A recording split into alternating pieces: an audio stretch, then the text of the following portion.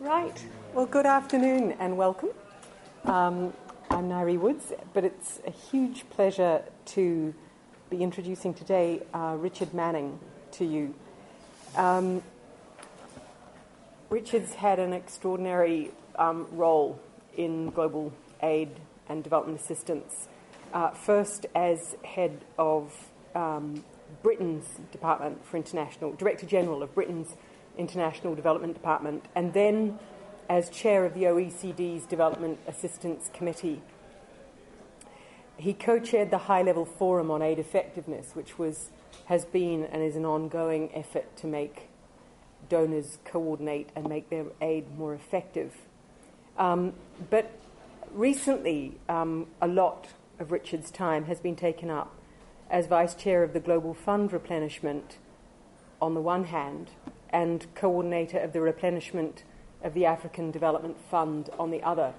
So here we have two very important initiatives that rely on these replenishment negotiations, which can serve as a little bit of a barometer, taking the temperature of what's happening across the aid community. And Richard's been sitting in the driving seat of both of those processes. So for all those reasons, and then many more, Richard's own writing and analysis of both the constraints and possibilities for the aid community are just exemplary in their clarity and direction. So, Richard, it's really a pleasure to have you talk to us about the future of aid. Thank you.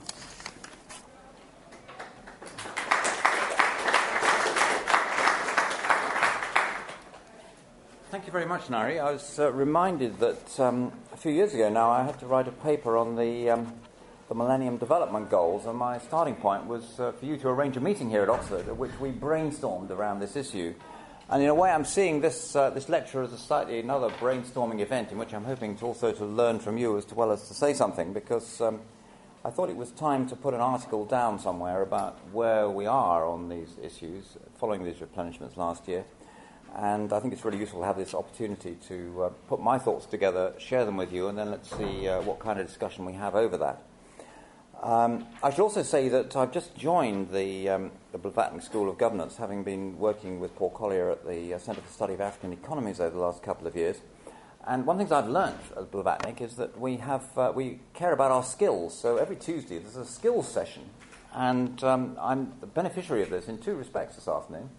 First of all, I was given good instructions on a discussion about precisely the sort of use of PowerPoint, that it's a great mistake to put your lecture notes up on screen, which is what I tend to do. So you'll see that I haven't put any lecture notes up on screen. So that's one good thing. And secondly, they taught me how to take charts from Excel, which I should have known years ago and didn't. So if you don't like the charts, it's because Excel's the sort of program it is. I'm going to put two preliminary questions on the table before I really get into this, which really set the context a bit of why we might be discussing this. First is, does aid matter anymore? And there are arguments, of course, that aid is really much less significant. And here is a slide for which I'm very grateful to Dirk Willemet at ODI, and it appears in the latest report of the International Development Select Committee. And it shows aid, foreign direct investment, remittances, and domestic taxation in middle-income countries as percents of their gross national income. And you can see that aid is vanishingly small, and in fact, aid wasn't actually as important. In 2005, the West wrote off huge amounts of debt owed by Saddam Hussein's Iraq, and that distorted the numbers. So in fact, all those red numbers should be low down. So you might say from that point of view that why do we bother about aid? It's so small in relation to the economies of the middle-income countries. But look at the same chart for low-income countries, of whom there are still quite a number, and you will see that aid is still very significant. 10% of GNI, if your budget is, let's say, a quarter of GNI, translates into 40% of your budget. These are big numbers. So ODA does matter, but also I think that more broadly, concessional flows are extremely important for the sustainable management of the planet, notably for global public goods such as tackling infectious disease, adapting to climate change, mitigating the rise of greenhouse gases in the atmosphere, reducing the risks of conflict and state failure, addressing the issues of taxation of multinational companies and the possible effects of changes in that on small countries that depend on tax haven status and so on. And many of these issues are, of course, going to be addressed or may be addressed in whatever kind of post-2015 architecture the international community chooses to adopt. And as the international community moves in that direction, assuming it gets there, then undoubtedly the question of the volume and purpose of international concessional flows will be important. The second preliminary question is, do multilateral development institutions matter? Within the aid field, they clearly do, and I'll give some figures in a minute. But I'd like to make a slightly broader point here, that in my view, the creation and support of multilateral institutions by what one might call the development community has been a very important element in the underlying international set of arrangements that shaped the world we live in. The world's accommodated a doubling of the number of people on the planet since I was at college, at living standards which for most people are hugely larger than they have ever been in history. This doesn't mean we should be uncritical of the multilateral development institutions. I'm certainly going to pretend that because of multilateral development institutions these things have been possible, but I'll save my comments on what I think about those to the end of the talk. But I feel that some of the conversation I've read, for example, Mark Mazawa's book about governing the world, lots of very interesting points, but he completely omitted, if you like, the international development system, which I think is not a minor part of what's been done. My previous outfit, the Development Assistance Committee, now publishes every year a forward look at aid, which I think is a very good innovation.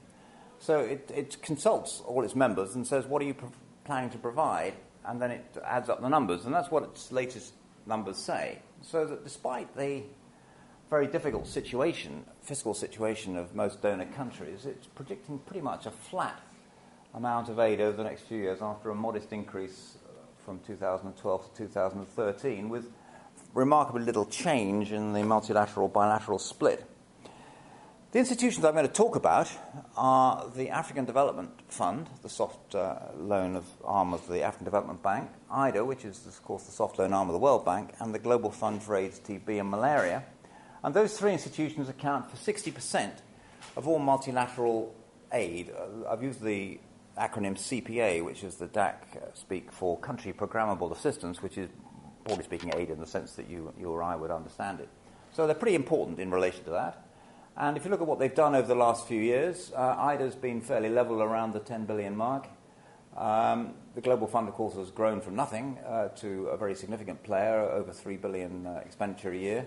The African Development Fund has grown somewhat more modestly to around the 2 billion mark. So they're quite important. Take a long-term view. If you look at the dotted red line, that shows multilateral aid as percentage of all aid provided by DAC members, excluding the European institutions, which I'll come back to in just a moment. It's an interesting chart. It shows that back in the 60s, when this whole endeavour started, multilateral aid was extremely small. Most aid was bilateral. It then grew very rapidly through the 60s up to the mid-70s.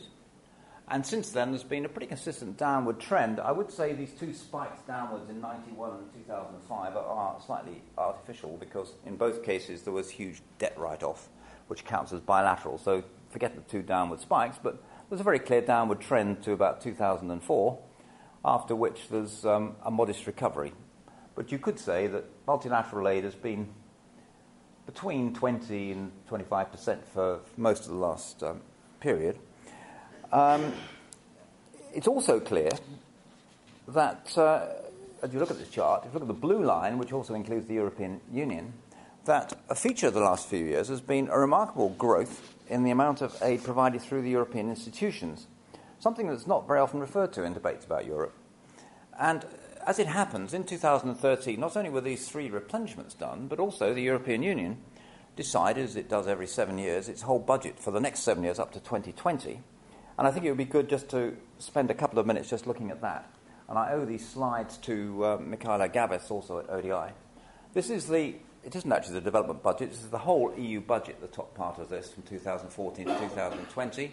The development bit is under Global Europe, which is going to grow by 3.3% over a 7-year period, which isn't a great deal. And the European Development Fund, which is funded separately and funds aid to Africa, the Caribbean and Pacific, is basically level pegging. So what we see in Europe is basically very little change in the absolute numbers. That's in real terms, I think. And even within it, there's not much change, except that they're putting more money into partnerships with industrialized countries, and there are one or two changes around pre-accession. So a very stable situation. Europe typically takes about 0.1% of the GNI of each of its members. So if you're providing 0.7%, like Sweden or the UK, it counts for about a seventh of your aid programme. If you're providing 0.2%, like Italy, it takes half of it. And if you're doing less than that, as some of the Eastern Europeans are, it's even more. So how did these three replenishments go? We're a bit inhibited because the IDA Deputies Report is not yet in the public domain, but here's the figures as far as they exist publicly. And for the two banks, I've shown two figures. These are the donor contributions, here and here. We're missing the last year of IDA because I don't have the figures here. And these are the total size of the replenishment, which takes account of the reflows to each of these institutions and the amount that the bank, or the bank and IFC in the World Bank case, provide as profits, which boost the size of the replenishment. So the general picture is that on the donor contribution side, it's pretty much flat in cash terms in the Africa Development Fund. It's rising reasonably sharply in the Global Fund, and we're not quite sure about IDA, but I think based on the right-hand line, which is the total IDA, it's probably gone up in cash terms, but maybe about level pegging in real terms, but we'll find that out shortly. So that's the overall picture, and I'm afraid that these two are somewhat negatively correlated with my involvement. As Vice Chair of the Global Fund, I did rather little, and they did rather well. As coordinator of the African Development Fund, they did quite a lot, and they didn't achieve a great deal. But that's just the way the world goes, isn't it? Why was that? I mean, why has the African Development Fund not been more successful? Let me come on to that in just a second, because I will go through all three in a little bit more detail. But I suppose my first conclusion then, and this is my first conclusion to test with you, is that the replenishment showed that despite these very stringent fiscal constraints on many donors, there's still strong support for all three institutions. Their continued significant role is not in question, and the multilateral system, though I don't use the word system usually of multilateral organizations because it's not very systemic, is not about to collapse. However, if you look behind the totals, a second conclusion would be that the system is under a number of signs of strain. First of all three institutions remain very heavily dependent on traditional donors, and among these, as I'll show in a moment, a few are regularly providing much more than their relative economic size would suggest. I'll show you some examples in just a second. Secondly, apart from the Global Fund, I think we'll find there was virtually no growth in real terms in donor contributions, and not even that for the African Development Fund. And that's very similar to the picture we've just seen for the European Union. So we will have a see. This is far from the whole picture, and I'll come back to that. But it does show that we're not in the kind of growth phase we were in a few years ago. Let's go quickly through the institutions then. For each institution, I've split them up between Europe, that includes Norway and Switzerland as well as the EU, US and Canada, and for those institutions where relevant, I've put the Australians and New Zealanders in. They're not members of the African Bank. Japan and Korea, and the non-DAC countries, which is everybody else. So you can immediately see for the African Development Fund, it's hugely dependent on Europe to an unhealthy degree, one might say. And that, furthermore, it hasn't changed very much. There's a bit more coming in from US, North America, and East Asia, a little tiny fraction more from non-DAC, but it's very stationary. And if you look at who the big donors are in that, that's the top 10, which haven't changed over the three periods. And I'd pick out particularly Sweden.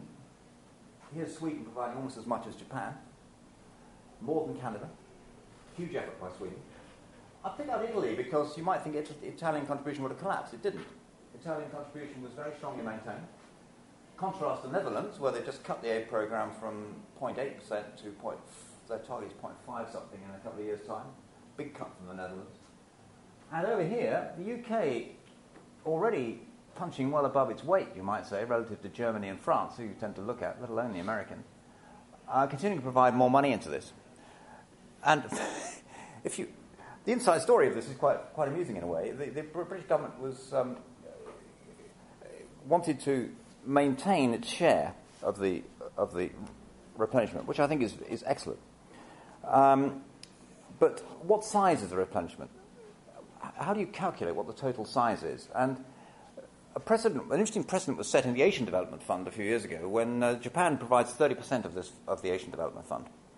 So the donors worked out that they would leave a large unfunded gap in this replenishment, so that the Japanese 30% would be 30% of a larger number.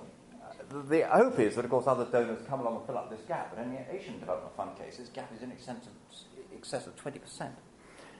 We didn't go that far in the African Development Fund, but we gave ourselves a little bit of room for manoeuvre, which facilitated it.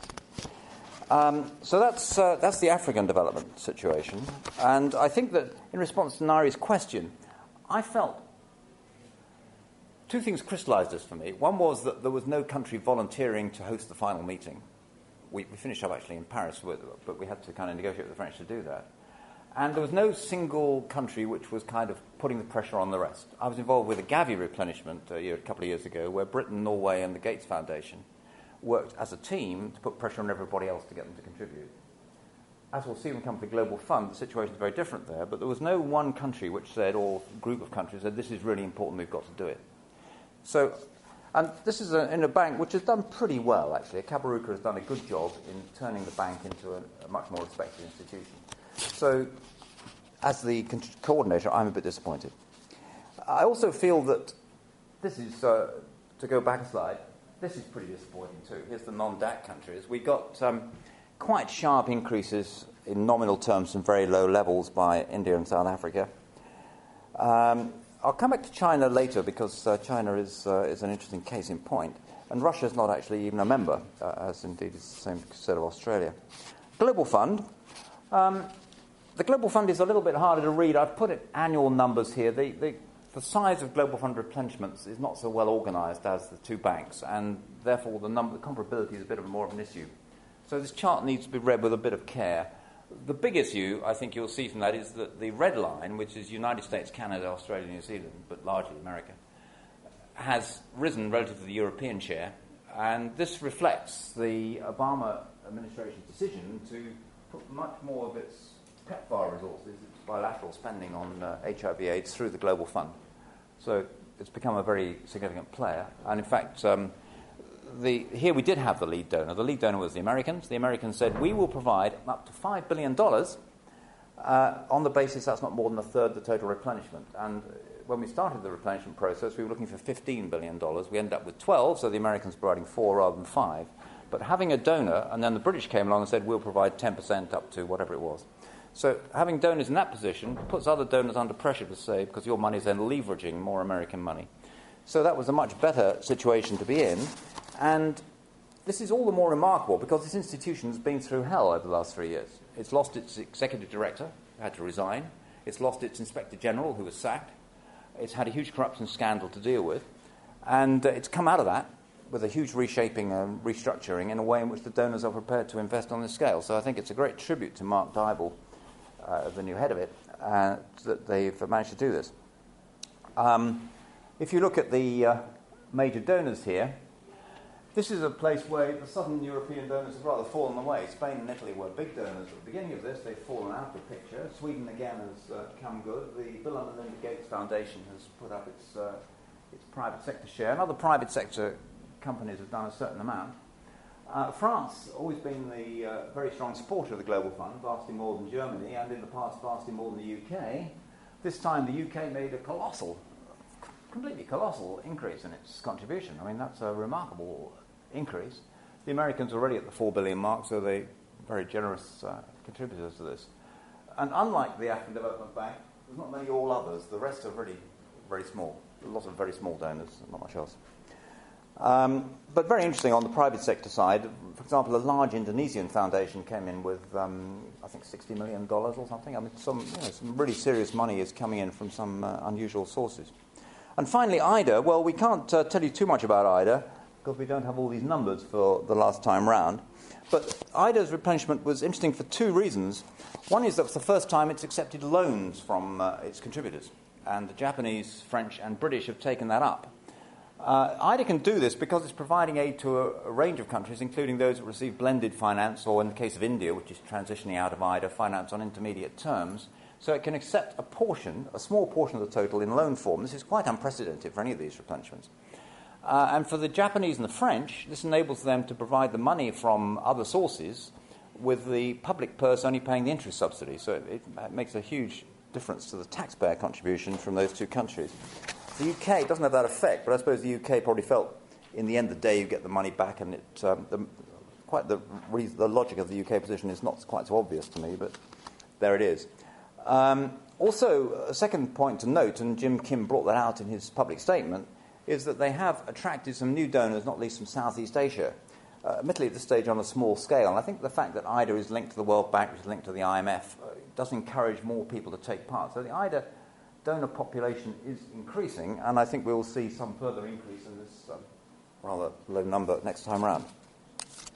So my impression is that the three replenishments will mean that whereas aid from the African Development Fund, the EDF, and the EU budget will account for a declining share of most economic indicators in recipient countries, there will be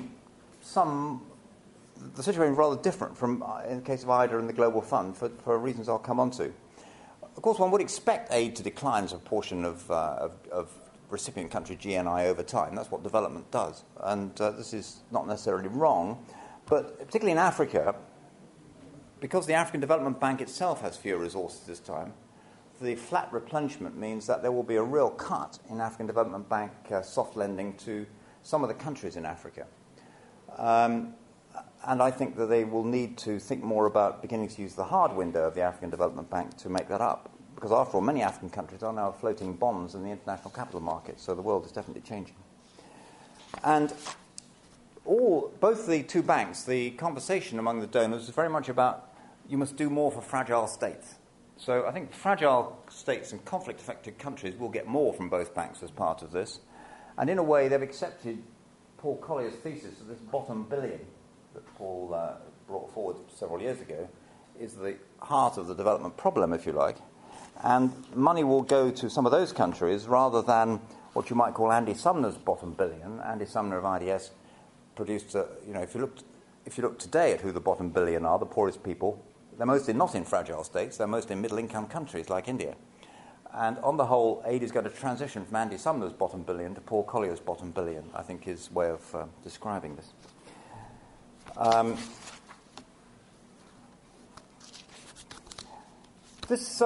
The shift in funding are reflected, if you like, the shifts in funding are not very great between these blocks. And if you look at how these institutions are governed, it's remarkably similar. Here's the voting shares in the African Development Bank 6 years apart. Hard to say what's changed, isn't it? The remarkable thing is actually the total of non-DAC has actually gone down in that period. Not what you might have imagined if coming from Mars. World Bank, similar picture. China's gone up, quite correctly. Might have gone up more, you might think, relative to Japan. Europe has come down fractionally. But these are not very large changes, are they? So it's interesting that governance hasn't shifted further, if you like, to reflect the changes. The Global Fund governance system is actually very interesting, and I'll give it just 30 seconds on that, because the Global Fund involves, through a constituency system, donors on the one hand, recipients on the other, but also it involves the communities affected by the diseases. It involves northern and southern non-governmental organisations. It involves the private sector and private foundations. And on a non-voting basis, it includes the technical expertise of the malaria, TB and HIV/AIDS communities.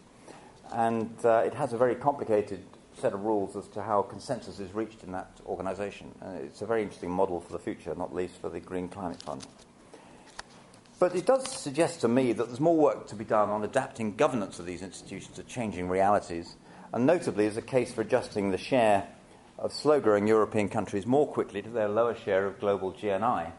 And these are in current prices. Everybody's GNI has gone up in this period, even in Europe, but you only have to look at the BRICS part of this to see that there's a huge transition taking place between 2006 and 2013, which is not at all reflected in the chart I've just showed you. And I think there's an extremely strong case for adjusting the shares more quickly to the economic realities. And in the specific European case, I remain an advocate of rationalising, possibly severely, the representation of Eurozone or even EU members. And I won't quote the whole thing, but there was a very elegant article written by Lorenzo Bini Smaghi of the ECB at the time, a few years ago, in which he argues the case to my mind, very cogently that by giving up most of its multiple executive directors in these institutions and replacing them with one or two, and giving up quite a share of the votes, the European Union could actually be much more influential. I think that's a very persuasive thesis when you look at the numbers more carefully. But this imaginative leap seems to be not on anyone's agenda. Against this background, we should pause to reflect on how the BRICS and other emerging powers have contributed to these institutions. As I've said, some have increased contributions sharply from very low levels. India's gone up over a 6-year period from 6 to 12 million SDRs, and South Africa from 7 to 16 in the African Development Fund. China's gone from 6 to 15, and India from 7 to 13 and a bit in the Global Fund. So they've gone up by large percentages from very small numbers to very small numbers. Russia is not a member of the African Development Bank and has transitioned from being a recipient of Global Fund programs to a reasonable donor, 60 million a year. China is a particular case in point, though, which is, I think, very interesting. China's contribution to the African Development Fund is highly disappointing. It provided 80 million SDRs in 2007, 84 in 2010, and in 2013, after 3 more years of Chinese growth, 84 million again. The reason that China did that was because China decided it was going to take the same proportion of the replenishments last time, and the replenishment was the same size, so one thing's followed from the other. However, this badly undersells the significance of China's engagement with the multilateral development banks, which is in fact developing in remarkable ways that might not have been predicted. In March 2013, the People's Bank of China and the Inter-American Development Bank agreed on what they called a China co-financing fund for Latin America and the Caribbean, to which China contributed $2 billion.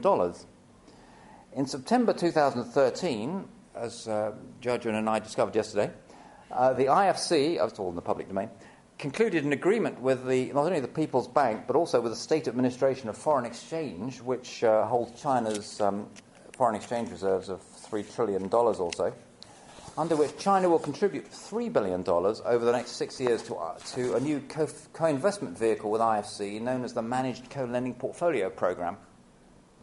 This was described to me yesterday by an IFC official as a, quote, pilot program, unquote, $3 billion. Under this co-financing, credit decisions will be delegated by investors, in this case China, to the IFC. Projects financed under the program will follow IFC's investment strategy across regions and sectors and conform to IFC's performance standards. And next month, the African Development Bank Board will be considering a proposal not dissimilar to the Inter-American Bank Board one.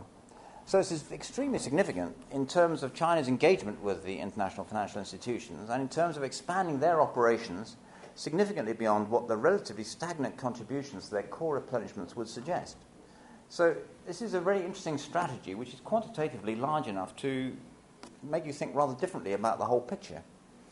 And this, of course, comes at the same time as the BRIC countries themselves are presumably going to announce in Fortaleza in July the setting up of a BRICS bank, though the dimensions of the BRICS bank and whether it will have a soft window and exactly what it will do, I think, remain to be determined.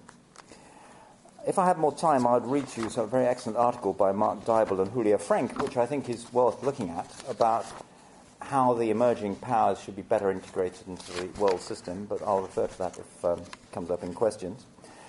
The final things I'll do before I stop are, first of all, that the world is changing very much on the client side of these institutions. So here's a chart from the Centre for Global Development on IDA. These are the contributions made to IDA in each replenishment. You'll see what a huge increase there was in 2006, as we all said goodbye to Paul Volkovich, and what's happened in the last couple. But here's the interesting point. This is the population of IDA-eligible countries. Here's China graduating, here's India graduating, and many other countries graduating. So IDA is, which I say is a great efficient recycler of funds from places like China and India to Africa, is approaching the point where donor contributions become each replenishment less important than the previous one. And a CGD study by Moss and Severino sees self-sufficiency by IDA 20. We're now at IDA 17, so that's 9 years off. This will be a very interesting dynamic. It's already evidenced in the soft fund of the Inter-American Bank, which needs no new resources at all before 2020, at least. And in the Asian Development Fund, donor contributions to its last replenishment, 2012, are only 37.5 of the total resources, so because they're recycling a lot of money too. So from that point of view, you could say the whole replenishment mechanism may become less important, or eventually, as in the inter-American case, cease to exist. So this, I think, really shows the strength of this MDB soft fund model, despite the attempts of the curious coalition in about the year 2000 of the NGOs on the one hand and the Meltzer Commission representing the Republican right on the other to push these institutions into more grant financing. It's gone a certain distance, but not so far that it's lost this point. The Global Fund's in a completely different situation. The Global Fund is a grant-giving institution. It can only keep going as long as people keep replenishing it, and that will go on being an issue. And then two final points. The first is that I think that we need to continue to think about the balance between issues-based international collaboration typified by the Global Fund, as a collaboration to do a particular thing, and the more country-based approach is typified by IDA. I personally continue to see the need for both of these. It's interesting to see in the replenishment process that IDA and the African Development Fund are also pushed to be thematic about fragile states, about gender, about climate change, about good governance, along with their own specific things. But I think that you need a balance between this country-based things, which allows the country to make some choices of what it does with the money, versus these vertical funds, which are great ways of getting insecticide-treated bed nets across Africa, and undoubtedly enable you to do certain things that you couldn't otherwise do. It pools, if you imagine the Global Fund as an alternative to 15 or 20 different bilateral programs trying to get insecticide bed nets in Africa, there's no comparison. I mean, Gavi is the poster child example for this, the vaccination program. You know, why would you want a British program and a Belgian program and an Australian program to vaccinate people when you've got a single body which can buy the vaccines for everybody? And I think these issues will get a strong area in this whole post-2015 and sustainable development goal discussion. It's not impossible that issues-based financing will increasingly be seen as the way forward. A very important issue this year are the negotiations on the Green Climate Fund, which is a key building block in any climate change deal in Paris in December 2015, which is the next point of the international climate change debate. And this may well make sense from the point of view of maintaining public support. The Global Fund, for example, has huge strengths in the US Congress. I think there's a sense in which northern publics may be readier to vote for aid which are aimed at things that they regard as significant issues that concern them, like climate change. But at the same time, it's important to sustain the ability of more aid-dependent recipient countries to have their priorities heard and exert real ownership. And finally, for the banks and the World Bank in particular, there is an issue around the balance between the core resources which come from replenishments and the remarkable number of trust funds for this or that objective that donors have chosen to fund through them, as indeed through the UN. I mean, this is core funding for the World Bank, IDA. This is what donors are giving it to do specific things, all sorts of donors. I discovered when I was at DFID at one stage we had well over 100 trust funds that we didn't know how many we had. The World Bank had to tell us. The UN, even more so, they're getting twice as much in non-core funding as they are in core. Regional banks, rather the opposite way around. Other multilaterals like the Global Fund, again, rather the other way around. But that's a big issue as to what the right balance is there. Too many trust funds, I think, raise questions about who call the shots and how to ensure local ownership. Finally, as I said at the outset, I'm not uncritical myself of multilateral development institutions. They're probably too numerous. Turf wars are too frequent. I very much recommend, by the way, a fantastic book by a former DFID colleague, Mukesh Kapila, it's a very serious book about Darfur. It's called Against the Tide of Evil. But he has a wonderful vignette where he arrives as the UNDP representative in Khartoum, and he finds this UN fleet of different agencies all sitting around not being used properly, and he suggests they rationalise it. And the trouble he gets into with New York, trying to do the simplest thing, makes you despair. Some are clearly less efficient and effective than others. Most of them are too dependent on donors, and some have a reputation, may or may not be well-deserved, for arrogance. But in many ways, the development sector has been more active and effective in pioneering international collaboration to deal with planetary issues than most other policy communities, I would argue. A multilateral approach has been particularly useful where institutions can depoliticize issues. The famous case here is how the Indus Waters problem was dealt with in India and Pakistan in the early 50s by the World Bank. But at the African Development Bank, I really like some interesting recent examples where the African Development Bank, as an African institution, can get involved with countries like Somalia and Sudan in ways that outside people can't, and really move things forward in a very creative way. And in order to build regional infrastructure, you've got to get 3 or 4 countries to collaborate. That's hugely difficult. And these institutions are much better at doing it than bilaterals. they can bring collective wisdom to bear. They can achieve this upstream pooling, as I was talking about with vaccination, so that you pool all the money in Gavi and it then does it. So you don't have lots and lots of donors doing the same thing, thus minimising unnecessary transaction costs. I believe that the constituency system, which was formed in the Bretton Woods institutions, is also a fantastic and not sufficiently recognised element of the international collaboration. It enables you to have 20 or so people around the table who represent 180 countries. It's a very efficient way of doing business. Everybody's got a stake in some executive director is responsible for everybody, and it gives you a limited number of people to operate with. And of course, it avoids a lot of the problems of commercial pressures and so on that the bilaterals feel. And you bring together high-quality professionals from across the world to tackle issues of global significance. Owen Barder has written a fantastic blog on this, which I won't quote now because I haven't got time, but I think he makes a very strong case as to why multilaterals do matter. So I think that we should take a rather positive view overall from this replenishment round, particularly at the time it's taken place, but recognise these very significant strains in the system and continue to follow with interest some of these quite intriguing policy issues that are gradually arising as the system adapts to changing realities. Thank you very much.